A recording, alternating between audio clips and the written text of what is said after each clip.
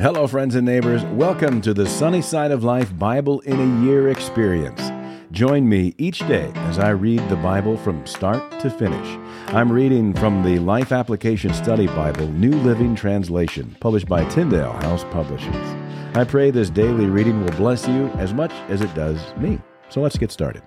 January 10th, Genesis chapters 28 through 30. So Isaac called for Jacob, blessed him, and said, "You must not marry any of these Canaanite women. Instead, go at once to Padan Aram, to the house of your grandfather Bethuel, and marry one of your uncle Laban's daughters. May God Almighty bless you and give you many children, and may your descendants multiply and become many nations. May God pass on to you and your descendants the blessings he promised to Abraham. May you own this land where you are now living as a foreigner, for God gave this land to Abraham." So Isaac sent Jacob away, and he went to Padan Aram to stay with his uncle Laban, his mother's brother, the son of Bethuel, the Aramean. Esau knew that his father Isaac had blessed Jacob and sent him to Padan Aram to find a wife, and that he had warned Jacob, "You must not marry a Canaanite woman." He also knew that Jacob had obeyed his parents and gone to Padan Aram. It was now very clear to Esau that his father did not like the local Canaanite women. So Esau visited his uncle Ishmael's family and married one of Ishmael's daughters, in addition to the wives he already had. His new wife's name was Mahalath. She was the sister of Nebaioth and the daughter of Ishmael, Abraham's son. Meanwhile, Jacob left Beersheba and traveled toward Haran. At sundown, he arrived at a good place to set up camp and stopped there for the night. Jacob found a stone to rest his head against and lay down to sleep. As he slept, he dreamed of a stairway that reached from the earth up to heaven, and he saw the angels of God going up and down the stairway. At the top of the stairway stood the Lord, and he said, "I am the Lord, the God of your grandfather Abraham, and the God of your father Isaac. The ground you are lying on belongs to you. I am giving it to you and your descendants. Your descendants will be as numerous as the dust of the earth. They will spread out in all directions, to the west and the east, and to the north and the south. And all the families of the earth will be blessed through you and your descendants. What's more, I am with you, and I will protect you wherever you go. One day I will bring you back to this land. I will not leave you until I have finished giving you everything I have promised you." Then Jacob awoke from his sleep and said, "Surely the Lord is in this place, and I wasn't even aware of it." But he was also afraid and said, "What an awesome place this is!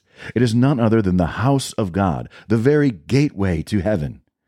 The next morning Jacob got up very early. He took the stone he had rested his head against and set it upright as a memorial pillar. Then he poured olive oil over it. He named the place Bethel, which means house of God, although it was previously called Luz. Then Jacob made this vow: "If God will indeed be with me and protect me on this journey, and if he will provide me with food and clothing, and if I return safely to my father's home, then the Lord will certainly be my God. And this memorial pillar I have set up will become a place for worshiping God, and I will present to God a tenth of everything he gives me." Then Jacob hurried on, finally arriving in the land of the east. He saw a well in the distance. 3 flocks of sheep and goats lay in an open field beside it, waiting to be watered, but a heavy stone covered the mouth of the well. It was the custom there to wait for all the flocks to arrive before removing the stone and watering the animals. Afterward, the stone would be placed back over the mouth of the well. Jacob went over to the shepherds and asked, "Where are you from, my friends?" "We are from Haran," they answered. "Do you know a man there named Laban, the grandson of Nahor?" he asked. "Yes, we do," they replied. "Is he doing well?" Jacob asked. "Yes, he's well," they answered. "Look, here comes his daughter Rachel with the flock now." Jacob said, "Look, it's still broad daylight, too early to round up the animals. Why don't you water the sheep and goats so they can get back out to pasture?" "We can't water the animals until all the flocks have arrived," they replied. Then the shepherds moved the stone from the mouth of the well, and we water all the sheep and goats. Jacob was still talking with them when Rachel arrived with her father's flock, for she was a shepherd. And because Rachel was his cousin, the daughter of Laban, his mother's brother, and because the sheep and goats belonged to his uncle Laban, Jacob went over to the well and moved the stone from its mouth and watered his uncle's flock. Then Jacob kissed Rachel, and he wept aloud. He explained to Rachel that he was her cousin on her father's side, the son of her aunt Rebekah. So Rachel quickly ran and told her father Laban. As soon as Laban heard that his nephew Jacob had arrived, he ran out to meet him. He embraced and kissed him and brought him home. When Jacob had told his story, Laban exclaimed, "You really are my own flesh and blood." After Jacob had stayed with Laban for about a month, Laban said to him, "You shouldn't work for me without pay just because we are relatives. Tell me how much your wages should be." Now Laban had 2 daughters. The older daughter was named Leah, and the younger daughter was Rachel. There was no sparkle in Leah's eyes, but Rachel had a beautiful figure and a lovely face. Since Jacob was in love with Rachel, he told her father, "I'll work for you for 7 years if you'll give me Rachel, your younger daughter, as my wife." "Agreed," Laban replied.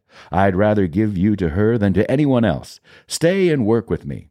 So Jacob worked 7 years to pay for Rachel, but his love for her was so strong that it seemed to him but a few days. Finally, the time came for him to marry her. "I have fulfilled my agreement," Jacob said to Laban. "Now give me my wife so I can sleep with her."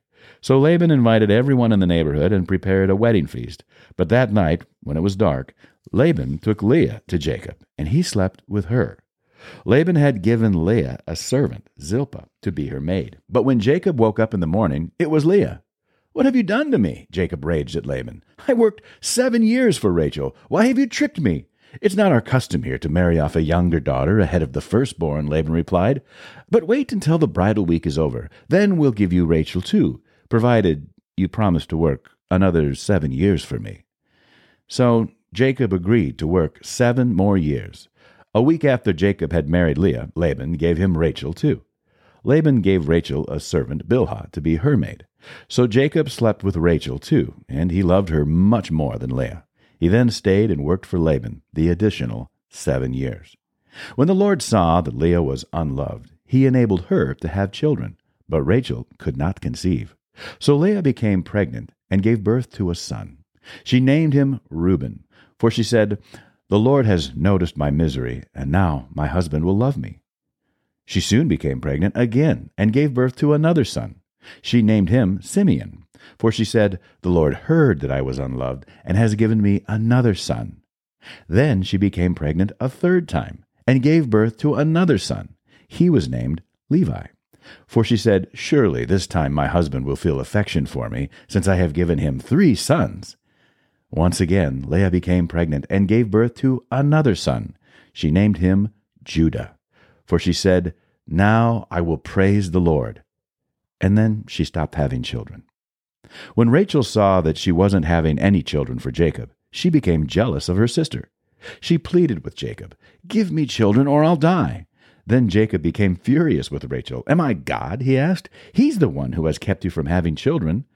Then Rachel told him, "Take my maid Bilhah and sleep with her. She will bear children for me, and through her I can have a family too."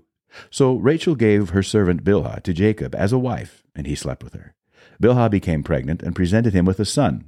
Rachel named him Dan, for she said, "God has vindicated me. He has heard my request and given me a son." Then Bilhah became pregnant again and gave Jacob a 2nd son. Rachel named him Naphtali, for she said, "I have struggled hard with my sister, and I'm winning." Meanwhile, Leah realized that she wasn't getting pregnant anymore, so she took her servant Zilpah and gave her to Jacob as a wife. Soon Zilpah presented him with a son. Leah named him Gad, for she said, "How fortunate I am." Then Zilpah gave Jacob a 2nd son, and Leah named him Asher, for she said, "What joy is mine! Now the other women will celebrate with me." One day during the wheat harvest, Reuben found some mandrakes growing in a field and brought them to his mother Leah. Rachel begged Leah, "Please, give me some of your son's mandrakes." But Leah angrily replied, "Wasn't it enough that you stole my husband? Now will you steal my son's mandrakes too?" Rachel answered, "I will let Jacob sleep with you tonight if you give me some of the mandrakes." So that evening, as Jacob was coming home from the fields, Leah went out to meet him. "You must come and sleep with me tonight," she said. "I have paid for you with some mandrakes that my son found." So that night he slept with Leah. And God answered Leah's prayers because she became pregnant again and gave birth to a 5th son for Jacob. She named him Issachar. For she said, "God has rewarded me for giving my servant to my husband as a wife." Then Leah became pregnant again and gave birth to a sixth son for Jacob. She named him Zebulun, for she said, God has given me a good reward. Now my husband will treat me with respect, for I have given him 6 sons. Later she gave birth to a daughter and named her Dinah. Then God remembered Rachel's plight and answered her prayers by enabling her to have children. She became pregnant and gave birth to a son.